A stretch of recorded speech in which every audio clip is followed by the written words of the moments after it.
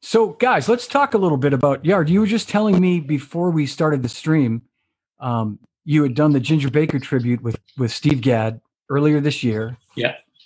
And I know, so Sonny Emery was there, and it was Sonny, yep. Kofi Baker, yep. Kenny Jones, Henry Spinetti, and that was it. That's plenty of good drummers, though. Yeah, well, Ronnie Wood was there. He's actually a drummer as well. Yeah, Ronnie was there. Yeah, we never let him near the kit in case he trashed it. That's a good idea.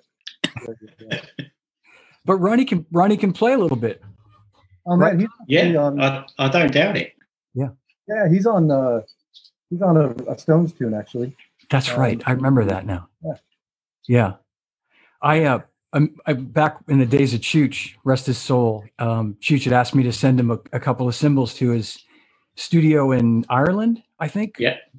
And I did it through Bob. Did it through the office in London, and I got a nice note from Ronnie, and then I don't know how much later until I saw him in person again, and Chooch was still around, and Ronnie said thanks, and I just a quick Charlie story. This is funny. And Don, when the gig you guys did in Foxborough a few years ago at the private party for the Kraft family. Oh yeah, the 150 person party on the 50-yard line. That was unbelievable. Yeah.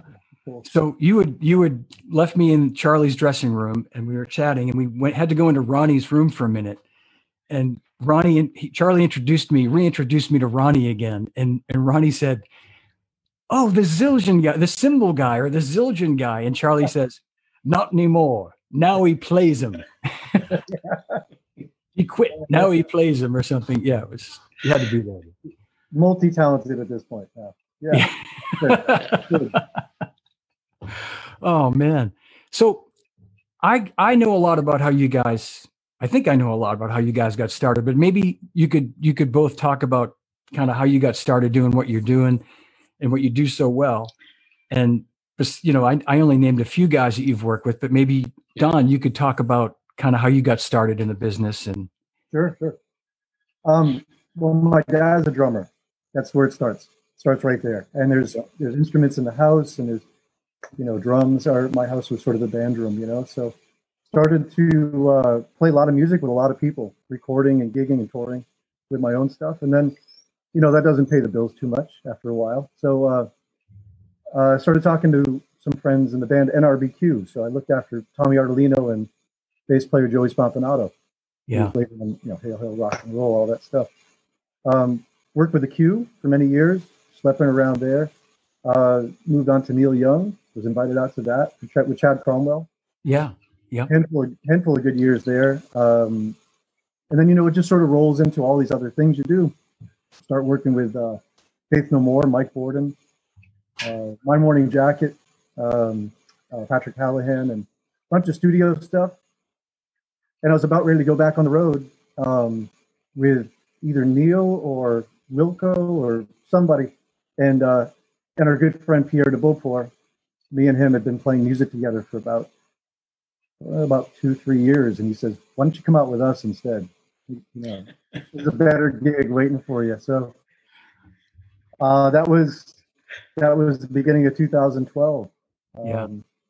And I've moonlighted a couple of times, and Yards helped me out actually a couple of times with Faith No More, helped me out there. So after a while, you roll into that. That's what you do. You're a musician, so I'm a drummer first and tech second. But that's kind of what happens.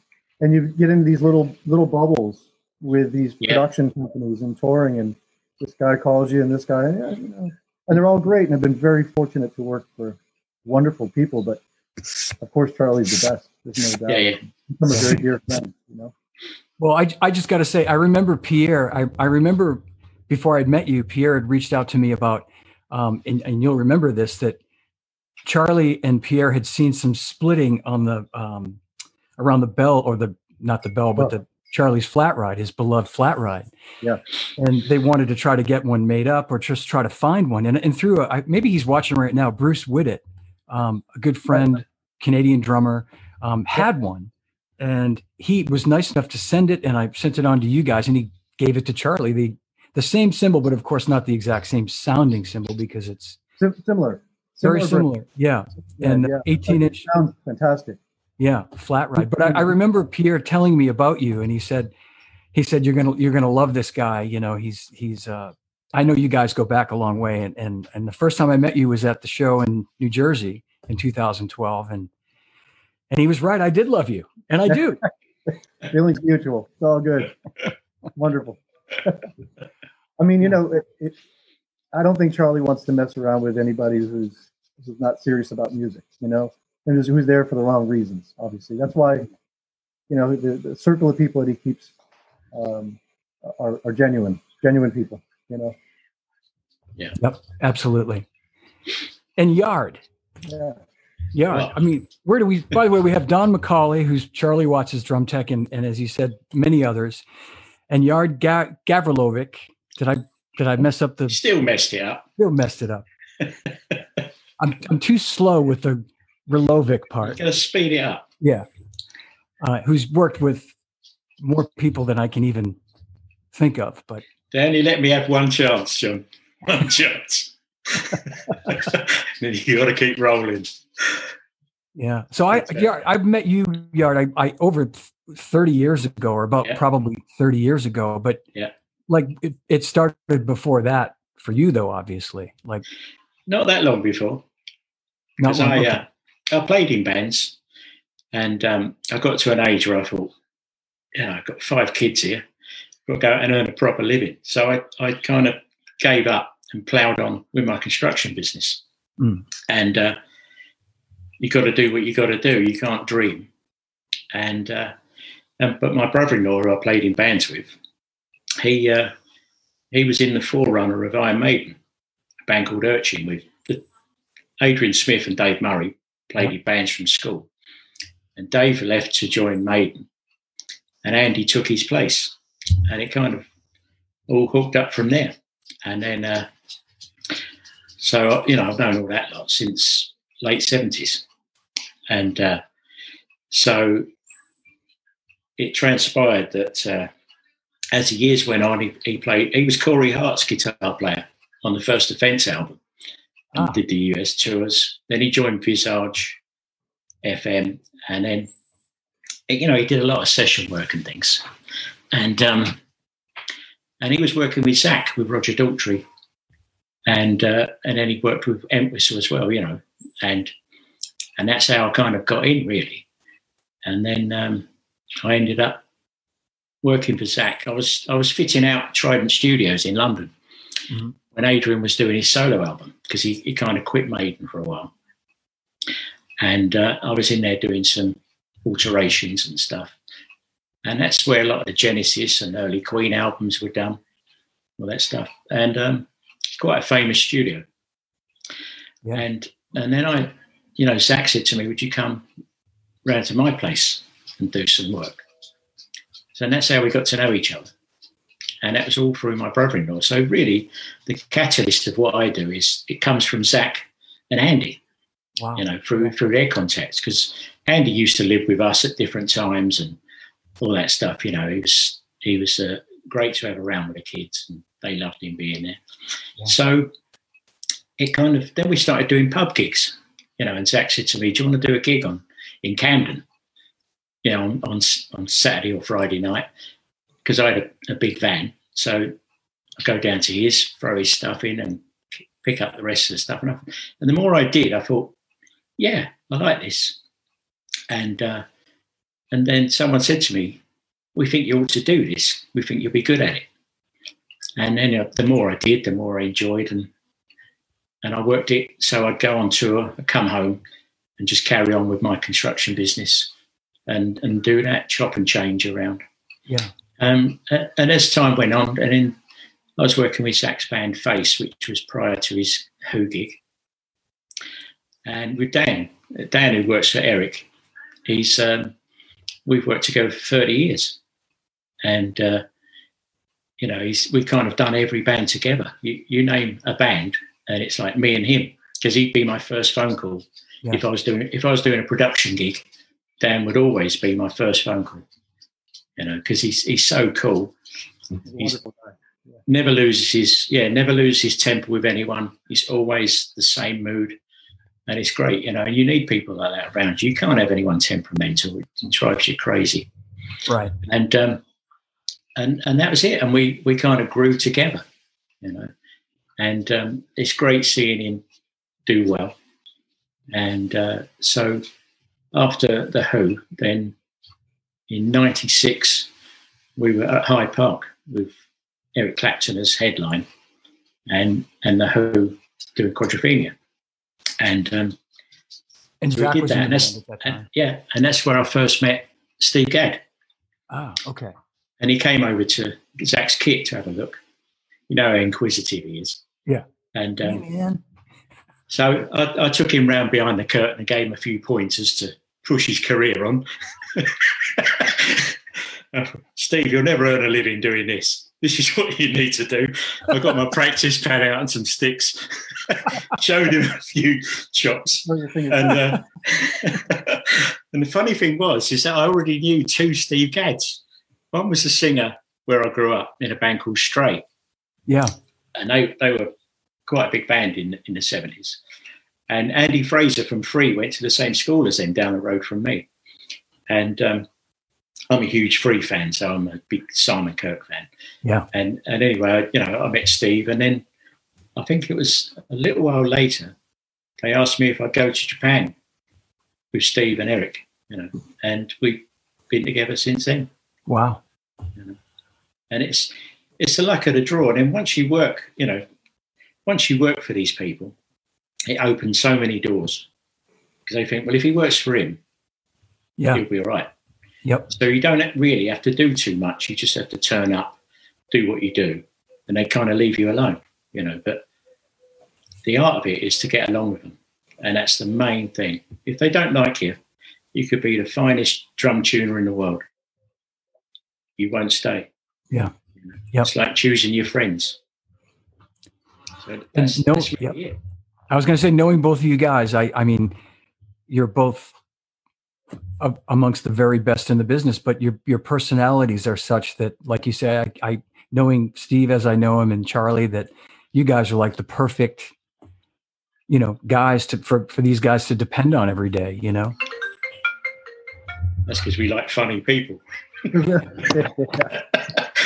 entertained, It's like watching Cheers. We're the ones that have to hang around all day. Yeah. So I was thinking about this morning, Don, when I was out running. In fact, you asked if I've been out running, and knowing we were going to be talking today, I wanted to make sure I mentioned that last year you pulled off what has to be, as far as Charlie Watts geeks like myself are concerned, the biggest coup of all. And I won't say getting Charlie, but you got Charlie to try out Coated Ambassador heads. And you sent me a picture of his drums just to show me the kit. And my first response in the text was, whoa, he's playing Coated Ambassador heads. And you said, yep, I forget how maybe you can tell the story, how that happened. Yeah. It was definitely, it was a cautionary move. There's no doubt. A very cautionary, you have to be, because, you don't do big changes with Charlie. But I did know that obviously in the 70s, in the 60s he was playing, the 60s he was playing the smooth whites and stuff. But he's been on the Ambassador before, and we were going in the studio the second or third time after doing. It sounded great. The black dots were fantastic, but they're really great for live performance, and that to project. But when you get in the studio, they start to sound like glass. They can really be harsh. So I just said, let's just try it. What do you think? And that's a huge move to do that. So we tried it. He loved it instantly. The first thing he said was, my floor tom is back. So I knew I was in the right. I had made the right decision. And so it wasn't much of a change, obviously, but. A couple of big things that did happen over since 2012 was getting rid of the black dots on the bottom, doing clear ambassadors on the bottom for more resonation and a little more projection, a little more tone, And so we switched those over, and then switching over to the Coated Ambassadors, which are the same exact heads that are on there since the studio session. This whole last tour we did last year.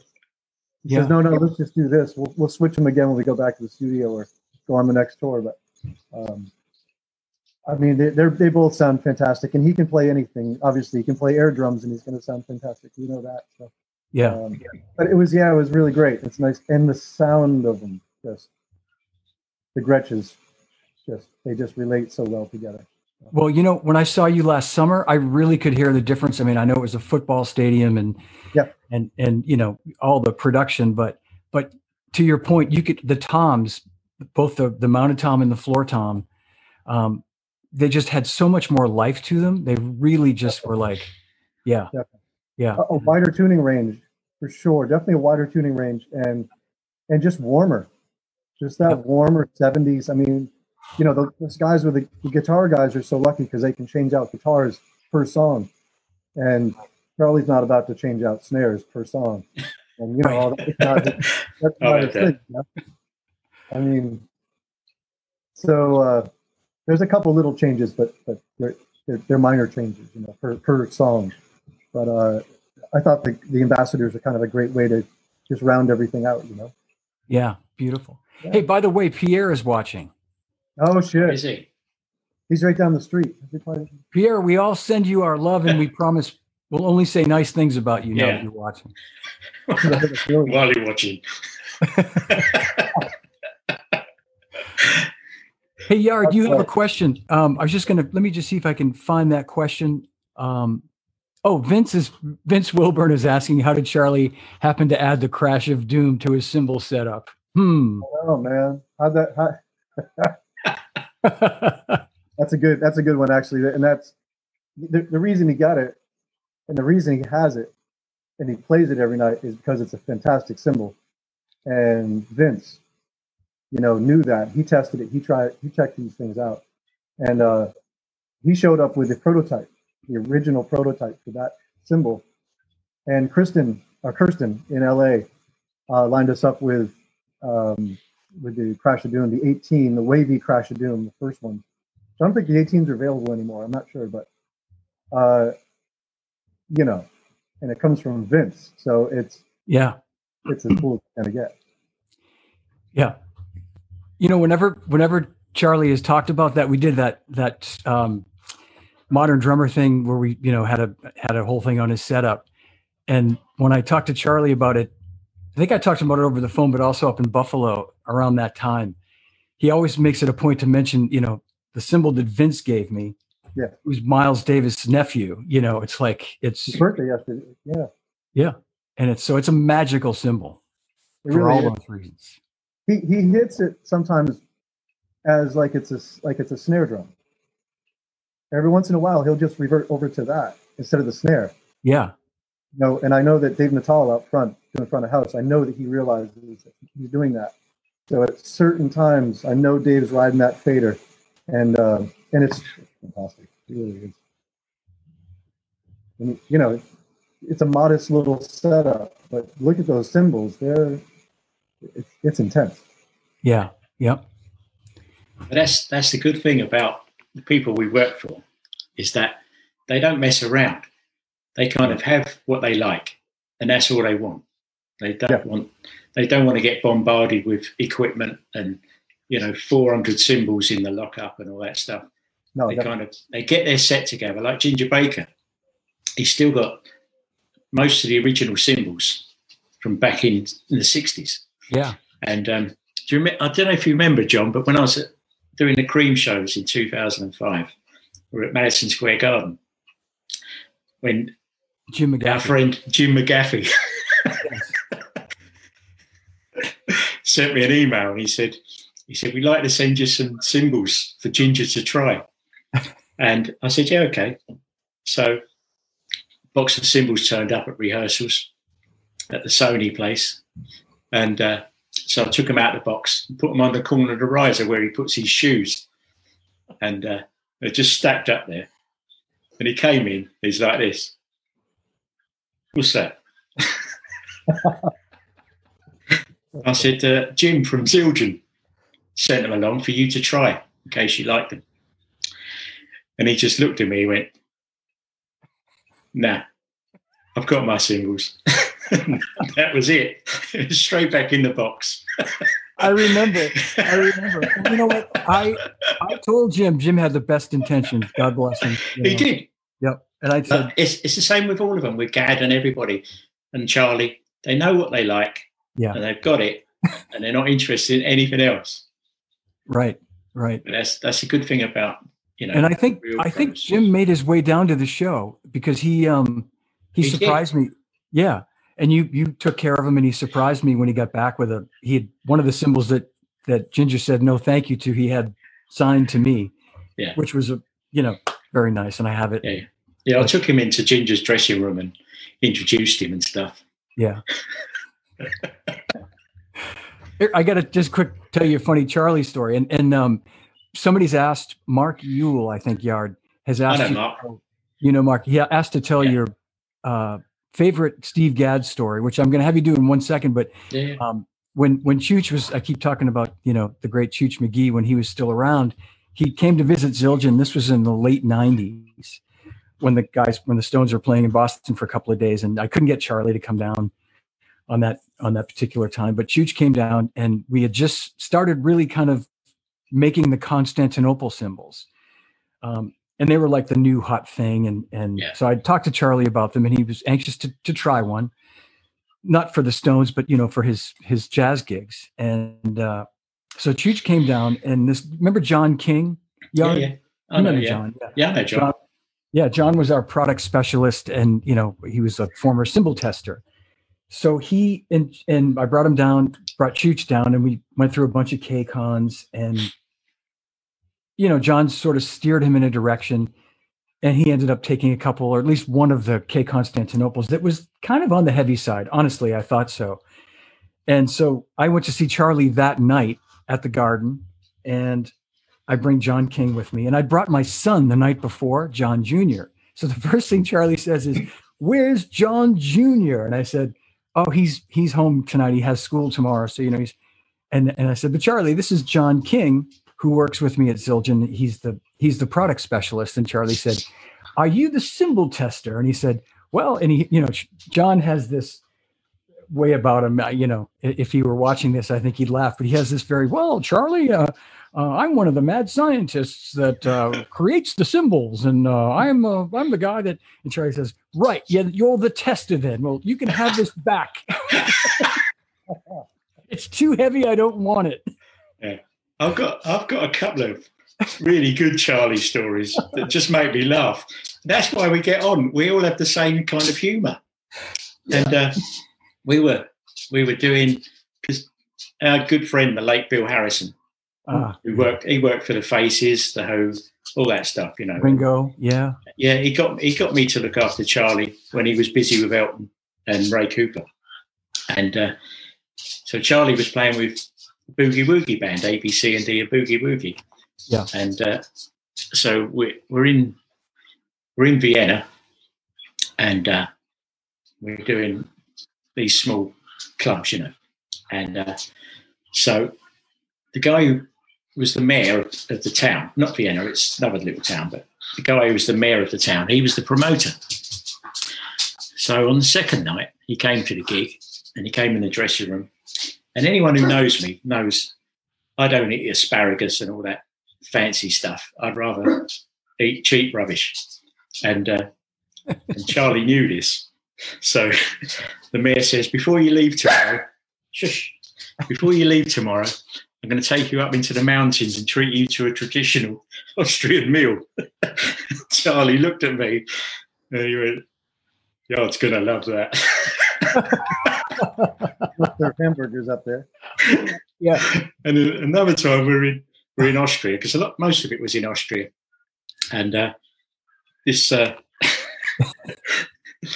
the first night, Charlie said to me, he said, when he went on backstage after sound check, he said to me, "Can you have a look at my pedal?" Because he carries 2 Speakings with him.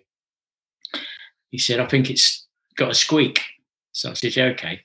And we never used to take anything with us, no tech box, no nothing. It's just a key in my pocket.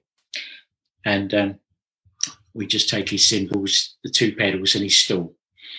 And so I went to the techs in the venue and I said, "Have you got any WD-40?" And he said, "All I have is this." And he got a WD-40 felt pen. So that's all we had. So I went back and I tried rubbing it round all the various points. And at the end of the gig, Charlie got off the kit and he came to me before he went to the dressing room. He said, "Yeah, did you oil the pedal?" I said, "Well, sort of." He said, "Oh, it must be my ankle then."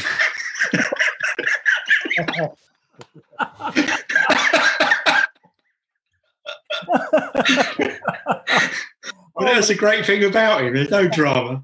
Yeah, it must be just goes with the flow.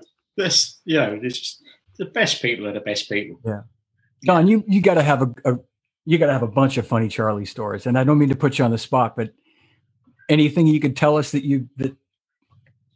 There's a lot. There's no doubt. Some you can tell, some you can't. Yeah. It's just been exactly. Tell us the ones you can't. The ones you can't really tell. We'll save that for later on. I guess one thing, there's a lot of things, little things, but little Steven came out to visit one time, and he's on stage. I think it was 2012, 13 or something like that. And he says, "Man, I always love your snare sound. It just sounds so good, Charlie. And what is it?" And he points to me. He says, "It's his fault. It's his fault. It's not my. I've nothing to do with it. It's his fault." And just a lot of little things. I mean, little bits. It's the little things that happen throughout the shows. One time, my dad was going through some stuff, and he, I told him, I was kind of bummed out, and he had met my dad a couple of times, and they talked drummer stories, the two of them talking drums and stuff. And they're playing their rehearsal, or either in a rehearsal or a gig, and they're playing Far Away Eyes. And it's just kind of a simple part, and it's just hi-hat and side stick and kick drum. And he kind of waves me over, Right? I think it was a gig. Actually. Waves me over. And I'm like, "Oh, what's the matter? What's the matter? How's your dad doing anyways? Is he all right? Is your dad okay?" Oh my God. That's how he is, man. He's like, he's the most rock star you'll ever meet. Yeah. Yep. And just, and I'm getting used, at the time, I'm just getting used to the I've had a lot of British friends over the years, but getting used to every day for the next 3-4 months, the British wit humor, Yeah. And he knew that. And so he's kind of putting me in the hot seat. It's wonderful. One of the funniest things he ever said to me, I don't know how many years ago, I was in London on a business trip. Kelly was with me, and I think it was like I'd been there for 3 or 4 days yard for one of the artist days we used to have, Yeah. And then from there I'd go to Frankfurt to Music Mess. So I'd have the weekend sort of free. And Kelly wanted to go to Portobello Road, the big sort of. That's where I grew up. Is that right? Yeah. Mm-hmm. The big outdoor shop area, So it's a Saturday. And Charlie, I'd been in touch with Charlie. No drums there anymore. What's that? That's why there's no vintage drums there anymore. Because Yard, right. Yeah. Sorry. Well, he had said to me the day before, he said, "Well, ring me on Saturday and maybe we can meet for lunch or something." And so I called him while I was, Kelly was looking at some stuff, and I'm just sort of walking around. I ring him up, and he was really loud, and he said, "Where are you?" And I said, "I'm on Portobello Road." And he said, "Oh God, I hope you get out alive." Again, I just thought that was the funniest thing. God, I hope you get out alive. Yeah. Well, it's a great area for musicians. Everyone used to live around there. Yeah. It's kind of, it's the hub, and Island Studios was there, where all the great recordings were, with Free and all that.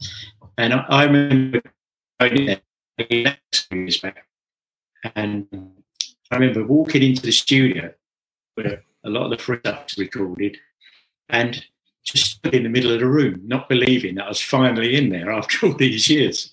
It's just, that's what moves me doing this. It's like, and standing on the same stage as certain people with massive gigs, you think, yeah, finally. And that's what keeps it. It's never a question of money. And the great musicians never think of money. They just think, I want to play. And it should be the same for techs. When people start talking to me about money and stuff, it's just like, forget all that. These are going to be times that you'll never, ever recreate, right. No matter how much money you get.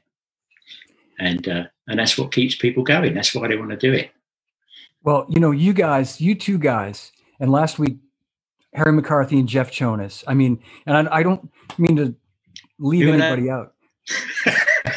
No, but I mean, there's a lot of great drum techs and techs that are in this category. But you four, Harry and Jeff last week, and you two. I mean, when I think of like not only like the dream gigs, but like you guys work for bands that are, perennial.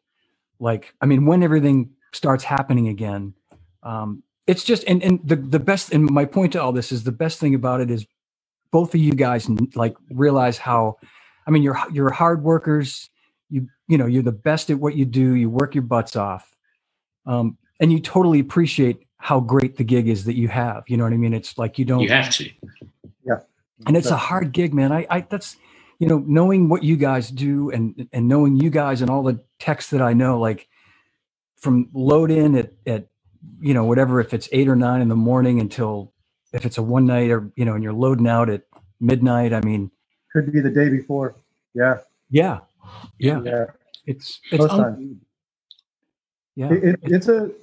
a lot to it. There's no doubt. I mean, and you'd think, with the bigger bands that it's a little bit less of a workload, but in fact, and sometimes it is in that sense because they do part the ways. When you go to a festival stage, you'll know this. You go to a festival at Glastonbury or something, or wherever. We take over the stage. Yeah. The stage is ours. So we can, it's our. Yeah. We build a little mini city every time we come in. So it's comfortable. It has to be comfortable. Yeah. It's got to be comfortable. But really, the easiest part of the day, I think, for probably both of us, or some of the professionals, is building the kit. We've done all this prep work on the drum set. And we feel anyways that we know it's really solid. And so the building the kit is really not the big deal. It's the mannerisms throughout the day, and it's guarding that set like with your life. Yeah. Yes. Yeah. Don't let anyone near it. And that's because you have to be a good steward. You have to look after these guys' stuff because they're off doing all sorts of other things. But like with the Stones, it's like a festival. Every show is like a festival. We could be inside and doing a 3,000 person small gig, so to say, still like a festival atmosphere, or 150,000 or 500,000 in Cuba, or whatever they call the numbers. It's maddening. Yeah. So you just got to be cool, because you don't do camp. We don't do camp. You can't. No, but the thing that sticks with me is if you do ever get slightly fed up, you just got to look into the crowd, and you might be at Wembley or wherever, and there's not one person in that crowd that wouldn't want to swap places with you. Oh yeah, sure. Yeah, and that's where you think life's not too bad, Yep. And I've made some fantastic friends all around the world, that you think of and smile. I get to, even my son, when he's on the road, he comes home and he says, "Oh, so and so said to say hello," and from whatever country. And if you treat people nice, they fall over themselves to help you. And a lot of the crews, they're not idiots. I know a lot of the crews, and I know who they used to work for before they wanted to stay more local. And don't presume that everyone at a gig is an idiot, because they're not. They're all good at what they do, and that's why they're there. And one thing I do hate about certain things in the music biz is a certain core of people that are quite arrogant. And you mean me, Art? Are you talking about me again? Well, I hope not. No. It's there's a certain core of people that kind of think because they work for a certain band that they're the top of the tree, and it's rubbish. You know, I've met young kids. Well, take for instance Neil, who works for Matt with Pearl Jam.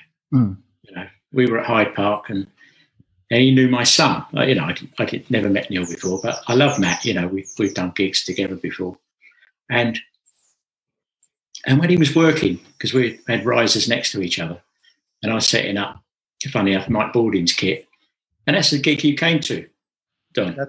That's with your wife, and you bailed me out on Hyde Park. I really appreciate it. Yeah, I was able to meet stage though that day, so that was nice. They are. Helped you out there.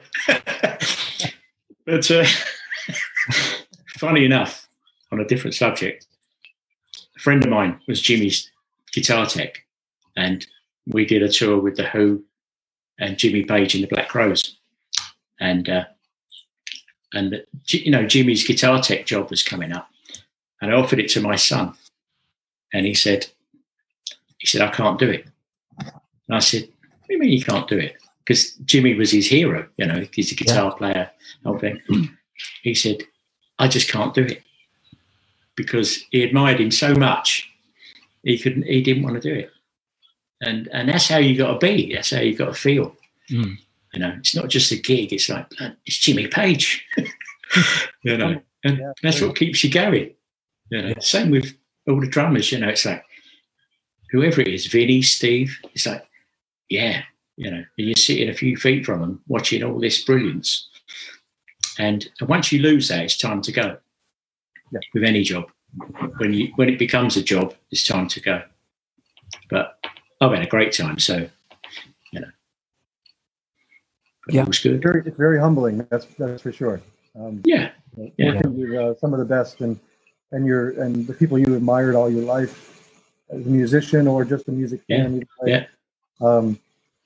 It comes down to you have your job to do, and that's the most important thing. Like you'll say, job well job.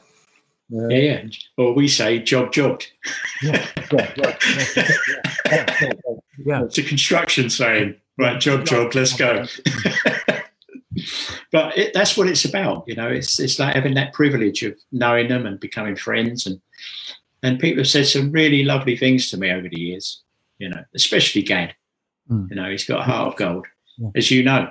You know, he's just, you know, like when my mum died, they're the things I think of. When my mum passed away, just before Entwistle, and I sent a note to the management and said, I'm not coming on the US tour. And Steve called me, you know, left a lovely message, and that's what it's about. It's about that personal touch, you know. Yeah. There's a lot of great drummers around, but it's the personal thing as well, you know.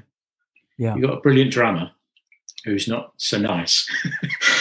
You just don't go back again, you know. Yeah. But you know, this is my 24th year with Steve, and it's been great. You know, he's an absolute gentleman.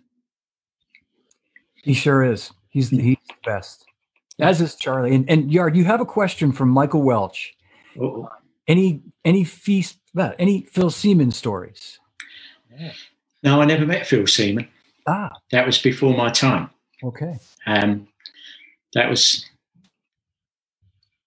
Ginger and Phil in the early days. So I think they shared a flat together and all that kind of stuff. So I think I came into the music business at the right time for me, you know, after running my construction business and dealing with people. That was because when I do production, it's all about dealing with people and trying to get people to do their best for you and treating them right. So when you call them again, they want to show up.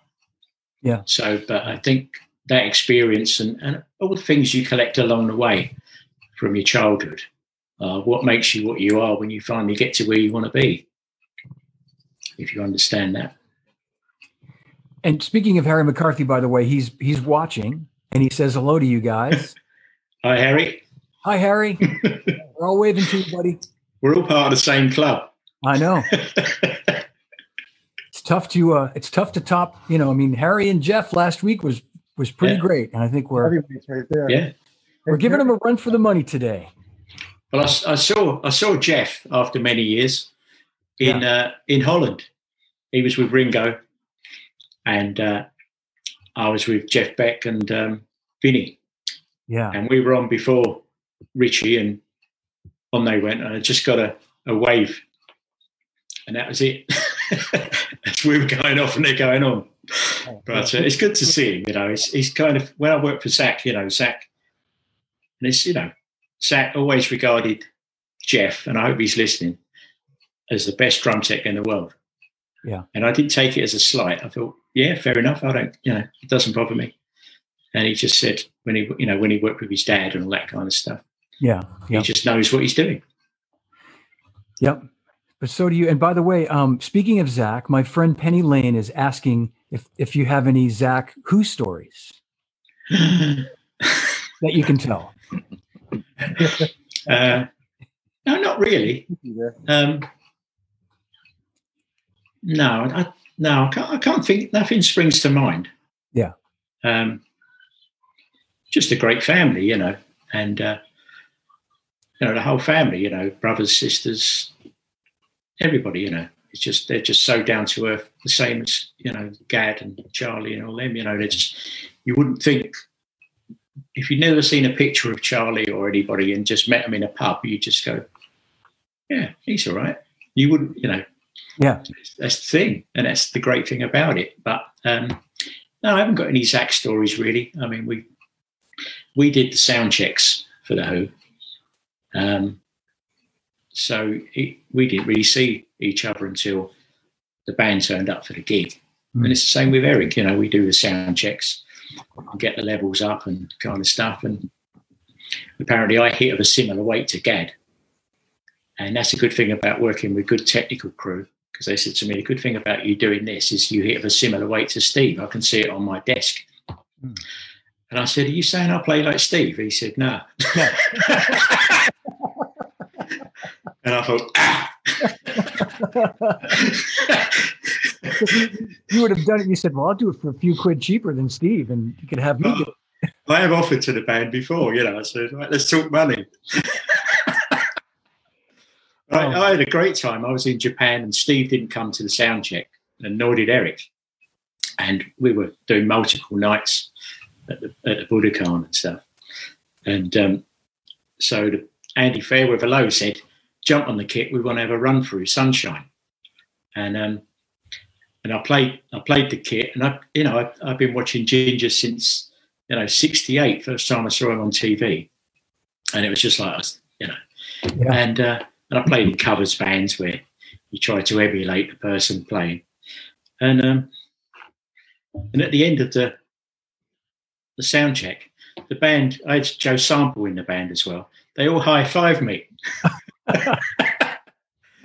So I just said, come on, let's talk money. And then Steve came in, and I was walking past the dressing rooms, and he shouted out, Ginger! So they must have told him back at the hotel. I think I saw that. Did I see that gig yard at the Budokan when we came out? Yeah, it wasn't that one though. That was it? Okay. Yeah, because Eric used to do, we'd go to Japan every 2 years, and then he'd do multiple shows at the Budokan and Osaka. Right. But we probably do about 7 or 8 nights at the Budokan. Oh, yeah. But I love Japan. Yeah. You know, I always say it, but if you want to get anything done and done well, go to Japan. You'll see how things should be. Music fan too. Yeah. Yeah. It's just great. I know. I'm just looking to see if there's.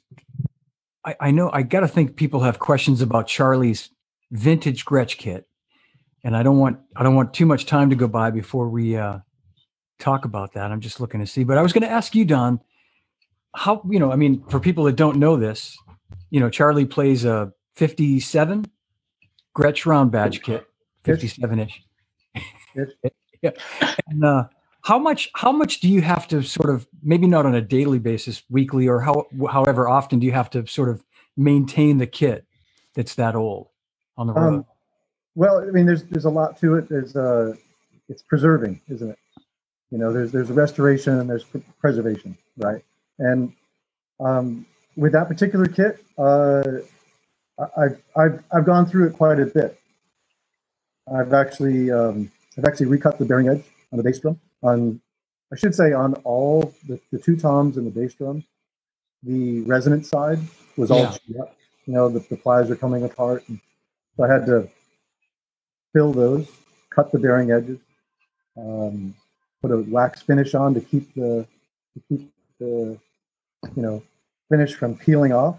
Yeah. Fortunately, just keep going. So there's things like that. And so you get to the nuts and bolts of it, packing the lugs with felt, making sure that all the springs are working. I mean, that's what I can do on the time off. Yeah. Really get on the interior of that kit and make sure that it's solid. And then there's the little things, with the set, make sure the rims are true. Make sure everything is not warped, so that if you're having the floor tom the rim was warped, so I had to change all the rims out. Things Are like all the other hoops original on that kit? All the other hoops on the kit are all the hoops original to the kit. Yeah. Except for one of the floor tom, which was the top, which was the top. Really out of whack. Yeah. I still have it. I'm still working on flattening it out, actually. And Charlie probably didn't realize that was preventing it from really tuning truly, right? Exactly. Yeah, the tuning range was very limited at that point. Yeah. So it's things like that. It's just maintenance, but it's an iconic kit, and I don't want to change anything. The whole thing is I don't want to change a single thing for him to notice at all. I want him to be able to just have fun and play. For him and Keith to vibe. That's everything. That is everything. But with the kit, there's other things. The hardware, the techware stands. I had.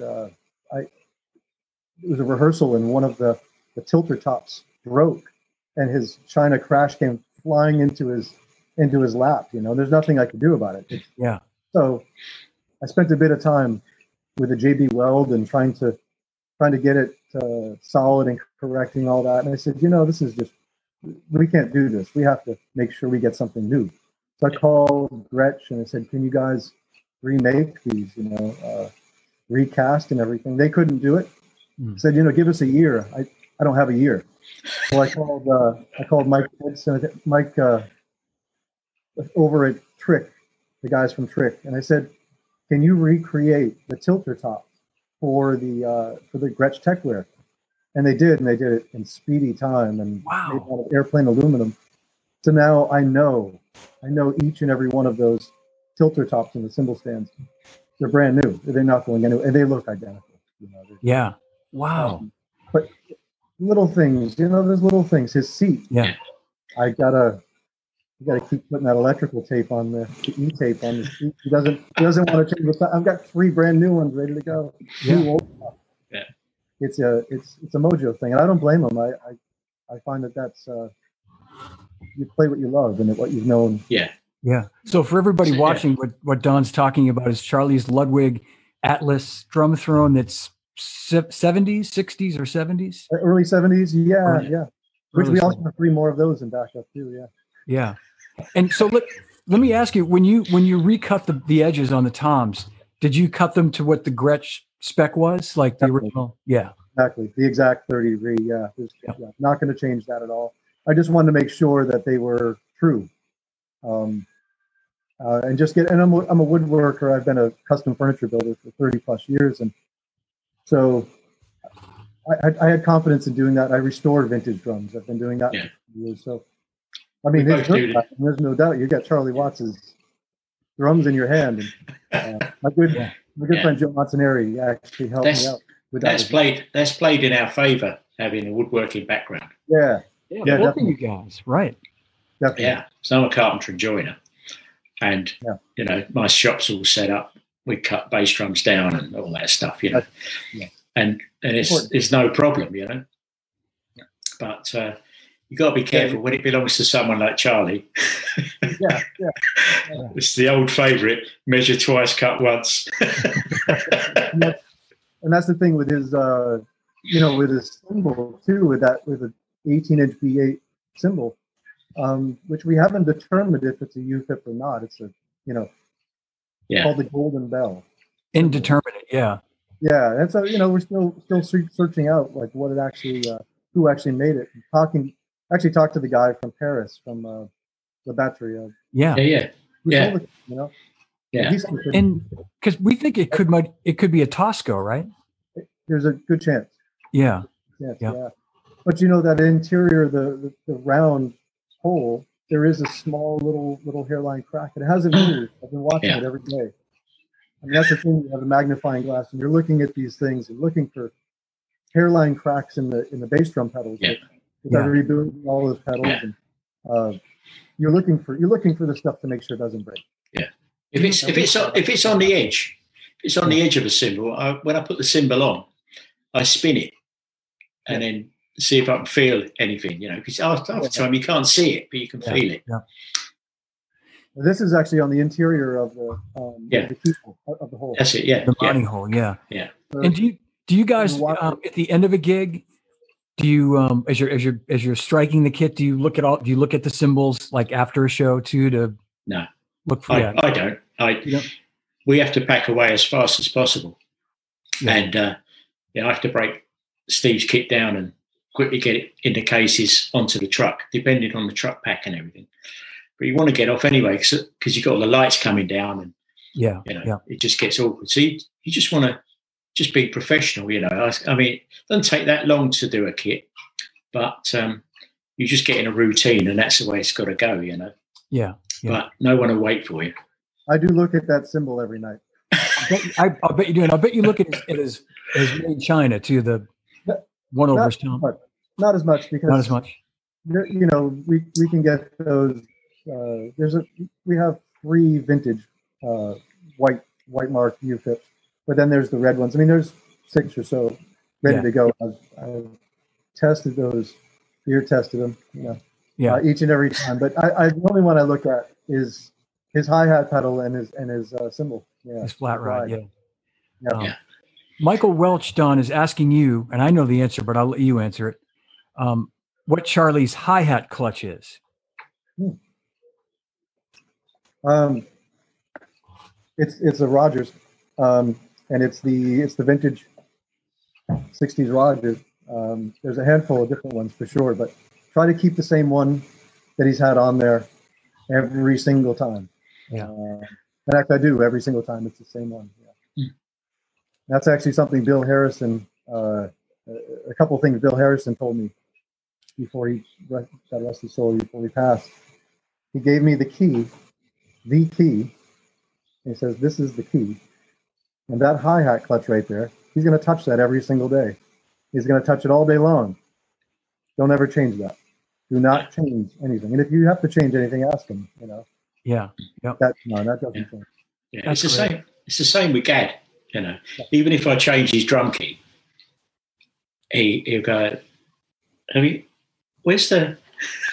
and you look around the kit for the key he likes, you know. And they're all Yamaha keys, but there's familiarity. And our job, really, is to make them comfortable. So when they get on the kit, everything's where it should be, sounding like it should.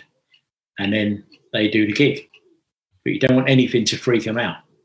You know, you get things, you know, like he snaps the bass drum pedal beater, you know, and it just snaps right by the top of the pedal. And it's happened to me 2 or 3 times. So I always have a spare beater tucked in right near the bass drum. So if anything happens, you can quickly switch it out. Because he's so professional, he just switches his right foot to his left pedal and carries on playing. And I quickly whip it out. The broken bit falls out and I put the other one in. And it's just, you got to work with professionals, you know, that don't panic.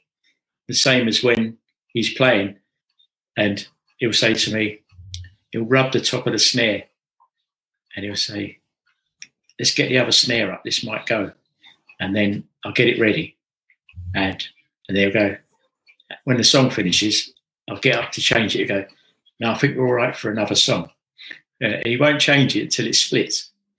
And then when it does, you can do it with 2 hands, you know, you pull one out, drop the other one in. And that's why you shouldn't do the basket up. Leave it loose. You know, the snare's not going to fly off into the air. Yeah. And then he just plays the snare on the second tom. So he's out your way. Yeah. And you have to make all these arrangements so you know exactly what to do when there's a bit of a disaster. Yeah. And it's so easy, you know. And he does it, and then as soon as I'm out the way, he just brings his hand back down and carries on as before. Never missing a beat. No. Hey, Don, no. Our friend Mike Edison, author of Sympathy for the Drummer: Why Charlie Watts Matters, a great book, is asking you what bass drum head Charlie uses live and in the studio. Right now, it's a PS3, Power Stroke 3. Power Stroke. That's changed a couple times. I've also, that's the standard right now because it's a really solid head and it sounds fantastic. But there's also the Aquarium Deep Vintage 2, which we've messed around with a little bit, which is a fantastic sound. It's a great sound. So, but what he's had on his kit now has been the Power Stroke 3, and it's solid. And the Ambassador on the front with a hole right in the center, the 5.5-inch hole in the center, and it sounds fantastic. And Mike, great job on the book, man. Sympathy for the Drummer, no doubt. You did a good job. Yard, if you haven't heard that yet, or if you haven't read it, you should definitely read it. I haven't read it. Good one. I was looking for my copy so I could give him a plug, and I don't know what I did with it. It might be downstairs, but I was going to hold it up. Here, I got something for you. Yeah. But I'll second Don's recommendation on Sympathy for the Drummer: Why Charlie Watts Matters. A great read. Yard, you should definitely read it. Maybe Mike will send you a copy. Oh yeah. Maybe he'll send you one. Oh, yeah. I'll track it. Look at that. Oh yeah. I don't have one of those. Oh man, you got to get one of these T-shirts and everything. I got to get a T-shirt. I got to get it. Mike Edison, you're holding out on me, man. Oh no. Well, we just got a little thanks from Mike. You're welcome, Mike. So I was going to have you guys. We're doing well on time. It's just about an hour. You guys can go a few more minutes. I was just going to have you guys talk about what you do, sort of in the way of your custom shops. And I know both of you guys are, Yard, you've got your vintage shop and you do custom work, as you said. And Don, I know you do all sorts of custom work. So, well, we do the usual stuff. We do rewraps, cut downs, bearing edges, add hardware. For people who thought Virgin bass drums were cool. I'm one of those people. and then can't quite position their tom properly.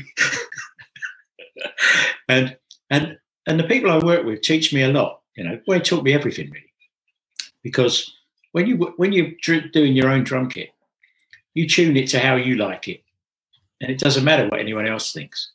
But once you start working for people, you kind of have to pay attention, and that's why I like working for the bigger bands, because we go into rehearsals for sometimes it's like a month or 2 weeks or whatever, but it gives you time to get into it all, to get the sound in your head and know what's what. You get to know the set list, and you know exactly when you can go in and do something without getting in the way. And that's the great thing about it. So you learn the songs, you know exactly when he's going to spin round with a fill or play that cymbal, and you're watching everything. If the wing nuts are unwinding and the hi-hat clutch is spinning around, all that stuff. Yeah. You're watching the pedals, to see if the linkage goes. and that's what you're paid for. You watch it once they're on stage. And Zach taught me that really. He's on it. He loves a good sounding kit. Everything's got to be in the same spot every day. And that discipline is what I passed on to all the other drummers I've worked with. It's it's crucial that everything's snare angle, you name it, it's all got to be done, And that, when I look back, I think, that was Zach. He's very precise about what he does. But in the shop, as well as that, I do studio sessions and, kit rental and all that kind of stuff. You just work to have in my shop, and I look after all their artists in Europe. So we do that as well. But I don't take on too much because I don't ever want it to be run like a business. Mm-hmm. You know, I don't want to get to that just making money. I like to have when I do about 4 or 5 months a year touring, and then I just want to go home. And that's spread over a year. It's not all in one hit. Yeah. And I kind of like getting home. And the shop is where I can unwind and do stuff and keep in touch. And the shop was opened, really, for me to do something when I weren't on the road. That's it. Instead of construction, I just thought, I prefer doing this. And it's been great for keeping in touch with people and the whole thing. But I got away from wanting to run it like a business, and then the money takes over, and then I don't know, it kind of just goes downhill because it's never been about the money for me. I just wanted to earn enough to pay my way and have a nice life. Mm-hmm. So we when it comes to drums, we fix everything, wrap everything, and that's it really. It's just to keep us happy and hopefully the customer. Yeah. But there's a price, there's a cost to doing that, and you charge a fair price. Yeah. You can't be everybody. You can't do it for free for everybody, but no. Yeah, but you've got to be able to. Yeah, that's the thing. If everyone writes to me, and they've contacted about half a dozen other people to see who's got the lowest price. And I remember talking to my dad years ago, and my parents had restaurants, and we built a shop. I remember that. And I said to him, how do you put your prices together? And he told me a very valuable thing. 2 things. One is no one's indispensable. And the other thing was, he said, I could halve my prices, but why work twice as hard for the same amount of money? And that stuck with me since I was 16. Yeah. And he's right. It's kind of, this is the same with construction. People used to say to me, well, so-and-so is cheaper than you. And I said, well, you're free to get them. But the way we work is this way, and that's what it costs. You got the option of shopping round, but when you come to me, that's what I want when I finish.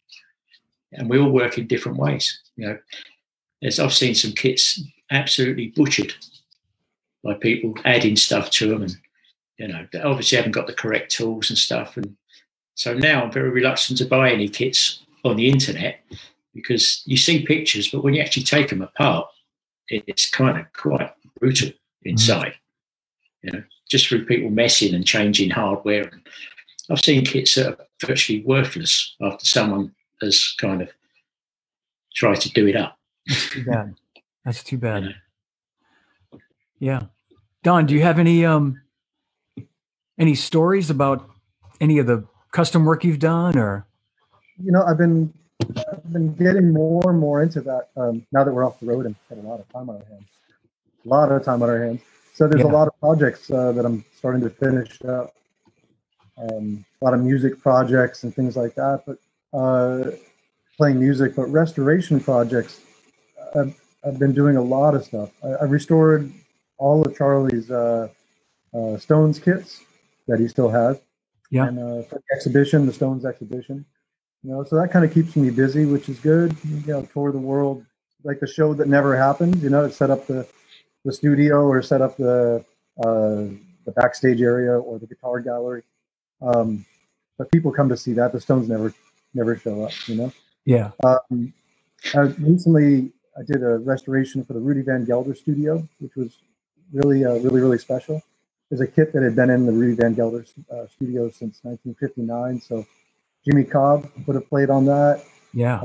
Elvin Jones would have played on those drums, and different things. I mean, yesterday I delivered a kit which was an acrylite that was just in absolutely terrible shape and broken in half. I had to get it, repeated, so to say.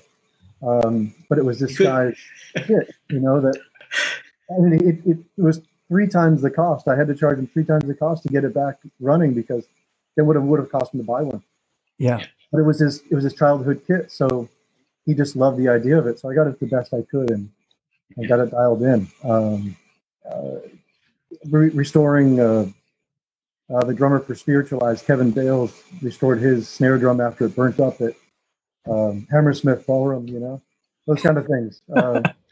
Little bits. And then my next door neighbor has a cool kit that he wants to restore. So I'm getting into that a lot more. Yeah. Yeah. But I've been doing that. I've been buying drums for the past 25 years, vintage drums, and now I'm sitting here with a 1,500 square foot space full of vintage drums I have to restore and hopefully sell. Yeah. But you just reminded me, Don. Another job, talking about restorations.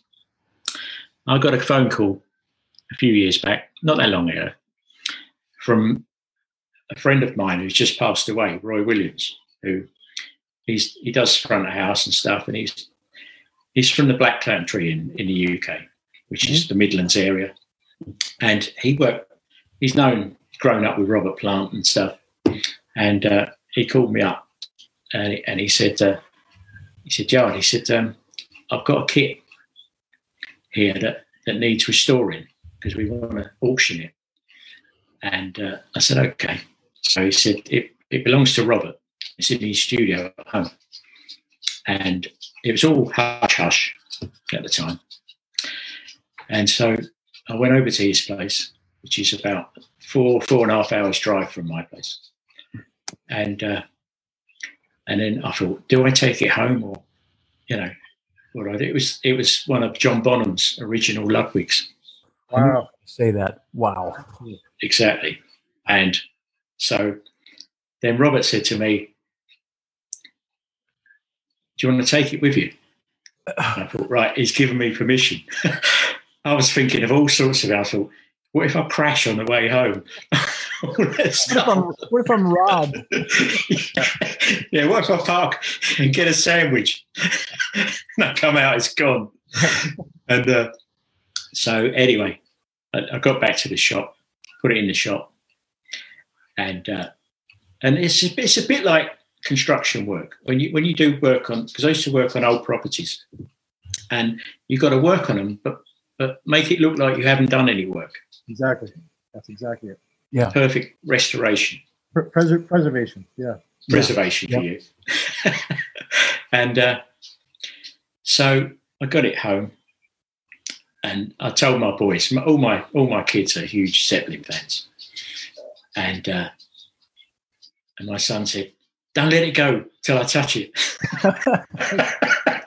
And that's the excitement I like, And so I restored it without changing anything, left the original heads on, Ludwig heads and stuff. Ludwig coated heads, or were they coated?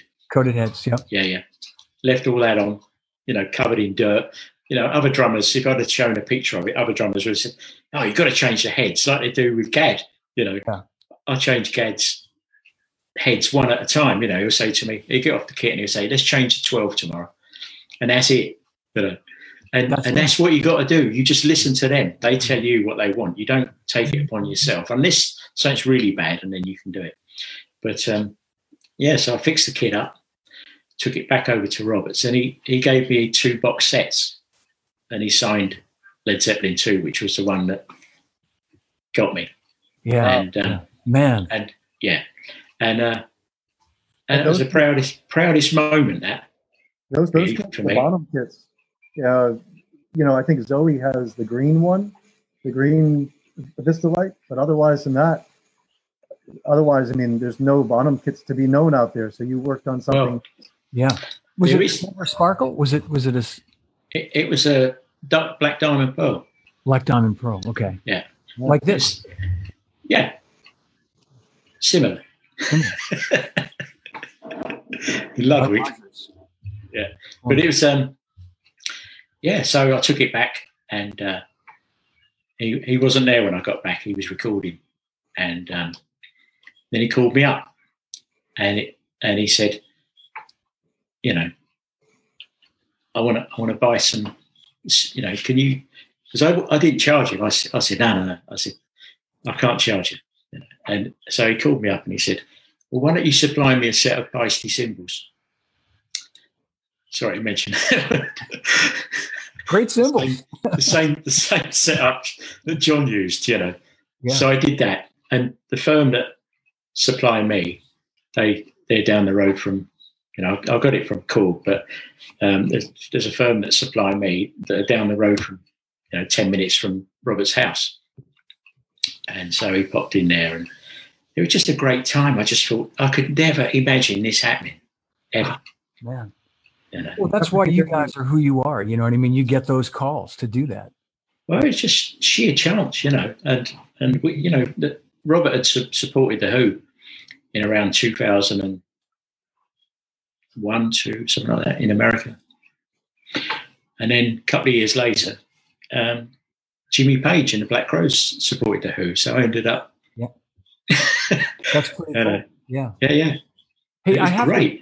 I just got me on this subject, on that subject yard, talking about preservation, to quote our friend Don McAulay. And Don, you were talking about exhibitionism, and just recently there were some pictures up on a drum forum that I belong to called drumforum.org. I think there's probably some guys watching right now that are on it. I'm on there as well. Big drum. Yeah. And they were commenting on Charlie's Sky Blue Pearl, his Ludwig kit. Mm-hmm. And I know you didn't, you restored all that stuff, and maybe you could talk about that, because I saw those, from 3 feet away, and they look unbelievable. That was, I took my time. That was a long, I took my time. I went to London when they were all getting ready for that, just starting to build the exhibition and really figure out how they wanted to design it. And they were talking about putting it, behind glass and over in the corner. And I said, no, this has to be front and center. Everybody should walk around this kit and see every aspect of this kit that they want to. So the pressure was on. So I unearthed it. The stuff had been just in its original cases, and it was very musty and a lot of rust, and of course the original heads, which I put right back on. But not to make it look like it wasn't played, but I also, in the back of my mind, thought there's a chance that we might get up and play this set. You never know. I just want to be prepared. And like they're actually going to, step inside like the Black Nitron kit, step inside and play that kit. Who knows? Yeah. So I got it prepared to be exhibited as well as playable. And there was just years and years of just a lot of nasty, gross stuff on there. Shined it right up, got it cleaned up. Using felt only, never steel wool, of course. Being very meticulous in what you do, doing it right, and take your time to do it right. And then getting it right and showing the right kind of lights on the drums, where the light's going to shine at the exhibition. And unfortunately, the snare was missing. So I had a Superphonic. Okay. That kit is a 65. Yeah. Perfect. And checking. So I had one of those. So I loaned that out to the exhibition, and I think actually Charlie bought that anyways. But the one thing about it was finding the right seat. Like, what seat did he use back then? But everything was black and white. So, getting the provenance together for all that stuff. The exhibition company was pushing me to get all the provenance together for that. So I did a lot of research, and of course they want that yesterday. And I says, I'm not going to sign off on anything until Charlie Watt says, this is what it is. Yeah. Yep. Sure enough, I did. He took his time, as he does, and verified everything. And come to find out, it's one of those red seats. It's a red top seat. Ludwig. Okay. Yep. But you really wouldn't have known that because there's all these black and white photos from the 60s. So we got it right down to the exact time, period correct items.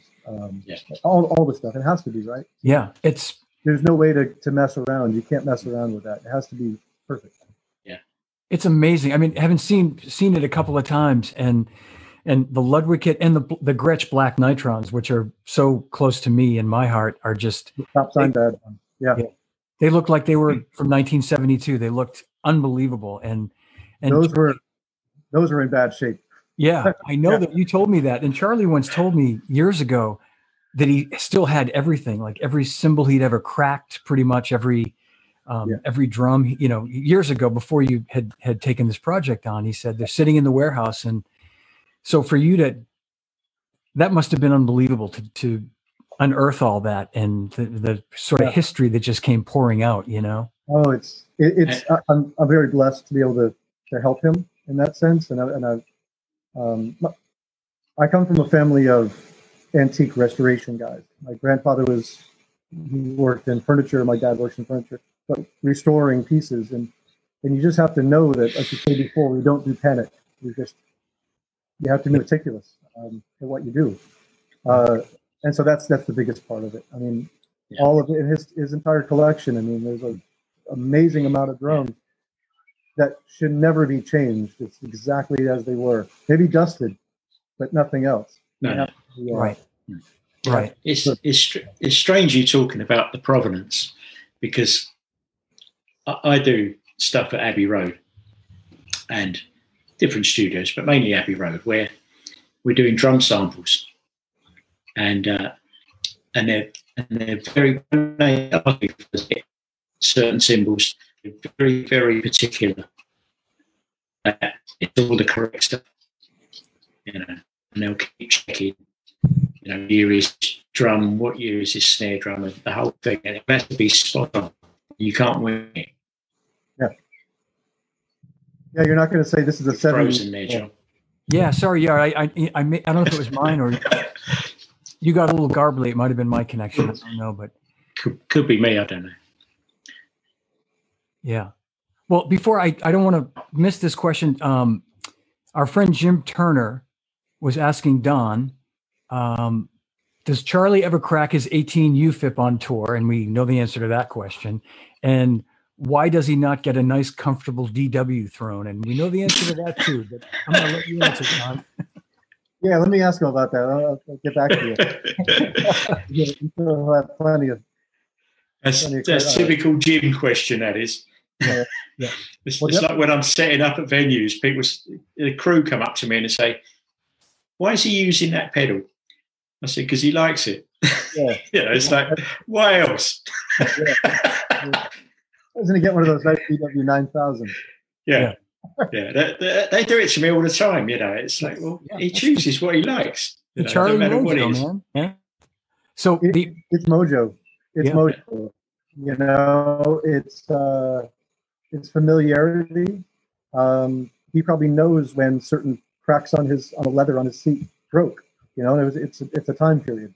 And plus, you know, what are you going to tell the kids in 30 years from now, 40 years? I mean, you know, hey, he did it just fine with that seat right there. He's playing just fine. That's right. I mean, I do worry about his back. You know, I worry about his back and his sitting, but hey, that's what he's accustomed to. But with a cymbal, yeah, he cracks them, and he cracks them here and there. I think he's trying to crack them. I'm pretty sure he's really trying his best to smash the nail on that thing. And if he's a Wembley Whammer for all. Yeah. But you know, I watch that a lot, and even if it's going a little bit, he starts to tell, and his ear is good. He's got a really good ear for this stuff. Yeah. He knows, hey, this one's going. You know, let's not get rid of it right now. Yeah. But let's just watch it. Yeah. Well, Gad and Zach the same. You know, Zach can tell me there's a crack, and eventually you'll find it. And you think, how does he know that? Oh, you can hear. Well, yeah, you know, you can hear it. You can hear it. Yeah. But he knows instantly. I've worked for some guys, and I know Yard, you've worked for some guys that, you know, you change the heads out every single show, and you shine and polish the cymbals, and you're changing snares out, and you're like, man, you're just getting used to these. You're just getting used to these heads, and you're just getting used to the cymbal. Yeah. And you're keeping all the great tone. Personally, I think keeping all the tone out. Yeah, but that's what, you know, Gad says. You know, we leave his heads on there for ages, you know, and I think, well, I'm working for him. People say to me, tell him. I was like, I work for him. It's not the other way around. And he knows what he's doing. And it always makes me laugh when they say, tell him. You can take a hairdryer and tighten up the plastic, It's not even when they dip. It's like the heads are fine because he uses the black sticks. Yeah, I have a pair. They mark the heads, and everyone seems to go by how they look rather than how they sound. Exactly. And the good thing about Charlie and Steve is they go by how they sound. Yeah. And it's like when I worked with Steve Jordan. We had a dozen snares behind him, and I'd mark them down during the set as to the switch outs and stuff. And then at first I thought 12 snares, but when he actually does it, you realise why he does it. He gets that tone just right for the track, and in the end, you think, yeah, that's great. Well, he's a music producer though too, so his ear is built right on. Yeah. Well, he came over. He called me, and he came over with Robert Cray to do a TV show, and he called me up. He said, "Jan, I'm coming over." Of course, he calls me like a couple of days for his due, and so he said, "We're gonna do Jules Holland." So I said, "Okay," and so I got an old Rogers kit, which he loves Rogers, and so I got it together, an old silver Big R, which he loves, and prepped it all, took it down there, set it up, and while I was setting up, he turned up, and he just stood there, grinning away to himself. And I said, "What's up?" He said, "That is the exact same kit I've got in my studio." Oh, wow. Same colour, everything. Right. He couldn't believe it. And he said, "Well, let's make this easy." He said, "Take all the bottom heads off, and we just do it single-headed, make the whole show dead easy." Wow. And he was cool as you like. And I loved working for him. Artie Smith is his guy and all that kind of stuff. Yeah. And it was fabulous, and we did a US tour together and the whole thing. And he's got this infectious enthusiasm, which I love. Yeah. He kind of wants to play. He gets on the kit and he does some great fills, and you just think, but he's never lost that buzz of playing. Yeah. He's a great player. Yeah. Hey, I'm going to throw one more question at Don from David Robert Malicote, and asking about the black mark on the cymbal. Did it come from a firework? I think he's talking about Charlie's old Peisty. Yeah. I know that. The bomb. The bomb. I think David worked at the Musicians Hall of Fame in Nashville when we did the exhibition there. Oh, okay. He was one of the guys that was running the show over there. I think. Pretty sure. Yeah, I'm pretty sure it is. It's a Peisty 602. 602. Yeah. Yeah. 16 or 18. I think it's a 16. It's got the crack, and you can see where it shoots, or maybe it goes back to Stu. It could have gone went way back to Stu. They drilled out, along the crack and kept on doing it. The story that I was told by Charlie was somebody threw an M80 firecracker, whatever, at the stage, and it blew up on the cymbal. On the cymbal, yeah. And he calls it the bomb. The bomb. And that's actually displayed with the exhibition. That's displayed. I don't know if it was on his Sky Blue Pearl kit, but because it was so cool, I put that on there. Yeah. I think symbols that were on there. I think he got that kit right as he was transitioning. Sorry, that cymbal. Yeah. I think he got it in '68 as he was transitioning from the Ludwig to his first Gretsch kit. To the round badge Black Nitron. Yeah. Yeah, I think so, because I hear it on like Beggar's Banquet, I think, for the first time in '68. That would make sense. Yeah. Yeah. I mean, there's some of the symbols he has are just gorgeous. I mean, the hats are the classic. Yeah. Yeah, I know. All of them they're just wonderful symbols. Yeah. His crowd roar on his right. What he's told me is that it's a crowd. It's like the crowd roaring, and it's a squish. UFIP Swish 18 experience, or I like the experience, and it's the crowd roar over there. Yeah. Like all sorts of good stuff. Well, guys, I'm thinking we should probably wrap it up, because we're going a long time, and you guys probably are getting tired and thirsty. Any last words you guys want to offer? Advice to up and coming drum techs? Find the best pub. Find the best pub in London. If you want to know, ask this man right here. Ask Yard. Then, I don't really drink. Saw what it did to John when we used to go out. Yeah. But it's just luck, to be honest. There's no way of coming into the business, and it's just luck of who you meet and what you do.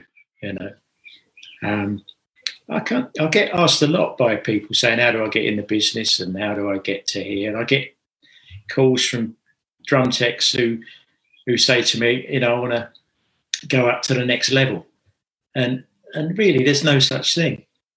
It's kind of just do what you do. Mm-hmm. And hopefully one day someone will notice. It might take you a little while, but don't get impatient, And the only way you can do it, you've got to be really calm as a person. So when something does happen, you don't panic. And that's probably your strong point. But I've always thought my strong point was being pragmatic and having a carpentry background, And that's really helped, because no matter what happens, you sort of think, I can fix that, I can sort that, and that's it really. It's just stay calm, don't get too impatient, be nice to have around, and if people like you, they'll employ you. Perfect. Yeah, that's it really. Yeah. If they don't like you, you won't get it. Yeah. Don, anything to add? Well, I think what we're dealing with right now, with this pandemic and everything that's going on, I think it's going to be really tough for a lot of the younger guys that are coming up. I don't think that they've got a handle on what to do, because I shouldn't say a good enough handle, that if you haven't had enough experience of what it used to be like. Yeah. Things were like pre, this whole incident. I was out with U2 recently with Larry Mullen and helping out, just a quick little thing, and we had a fantastic tour. We all just talked about the next thing that's going to happen that I may or may not be involved in, but they said, the production manager said, just sharpen your skills, learn everything you possibly can, sound wise, just get involved. Don't let the sound man or the monitor engineer, you have to be on the same wavelength. You have to be in the garden together. You have to work together. Because you got to find, it's not about you, it's not about him, it's about the drummer that's going to be stepping up to that drum kit. And you have to really sharpen your skills. And if that means, working in the sound world for a while, well, then you're going to have to do that. You're going to have to look and get involved in that. And we're fortunate to do that. But also, like Gard was saying, don't panic. If you panic, you're dead. You don't do panic, because if you do, it's going to be noticed. You're going to be the guy running across the stage. Yeah. Everybody's trying to poker face. They're trying to keep cool. Yeah. Well, I'll give you an example. First of all, Don, I don't know why Sammy called you and not me. I know. I helping him out, Me and Dallas. Very last minute. Yeah. No, but a few years back, we were on stage, and you probably get it as well, where everyone who's technical, because I don't do anything that plugs in unless it's my laptop, my coffee machine, or a drill. It's just like if there's electronics flashing away by the kit, I just think, it's not me. Yeah. I'm an acoustic man, and it's never interested me. Still doesn't. And I'll do a little bit if the drummer shows me how it goes together. But if anything goes down, they know I'll just put my hands up and it's like, it's your problem, Yeah. And but we were on tour, and we were doing an arena tour, and our monitor desk went down. Just all the lights went, and I just sat there in my chair, and there were people running around, spraying cable around and doing sorts of stuff on the bus. They said, "Actually, help her there." I said, "You know, I don't know what I'm doing. So if I came and helped you, I'd just get in the way." So I left it to all the people that do it for a living, you know. And that's the way you should do it. If you don't know, keep out of the way. That's it. Yeah. That's exactly it. Yeah, because you're not helping. You're just getting on people's nerves by asking questions that you don't know anything about. And that's why I do everything. But when it comes to drums, I don't want anyone coming to me either. It's just like, this is my gig. Leave me alone. You do what you do, and I'll do what I do. Because it throws your thinking. My wife tells me that at dinner time every night. And I try to help her. But that's it really. It's just like the way to get ahead is just by riding your luck, getting the calls. You know, we've all got where we are through someone giving us a call and a help, and then just being decent.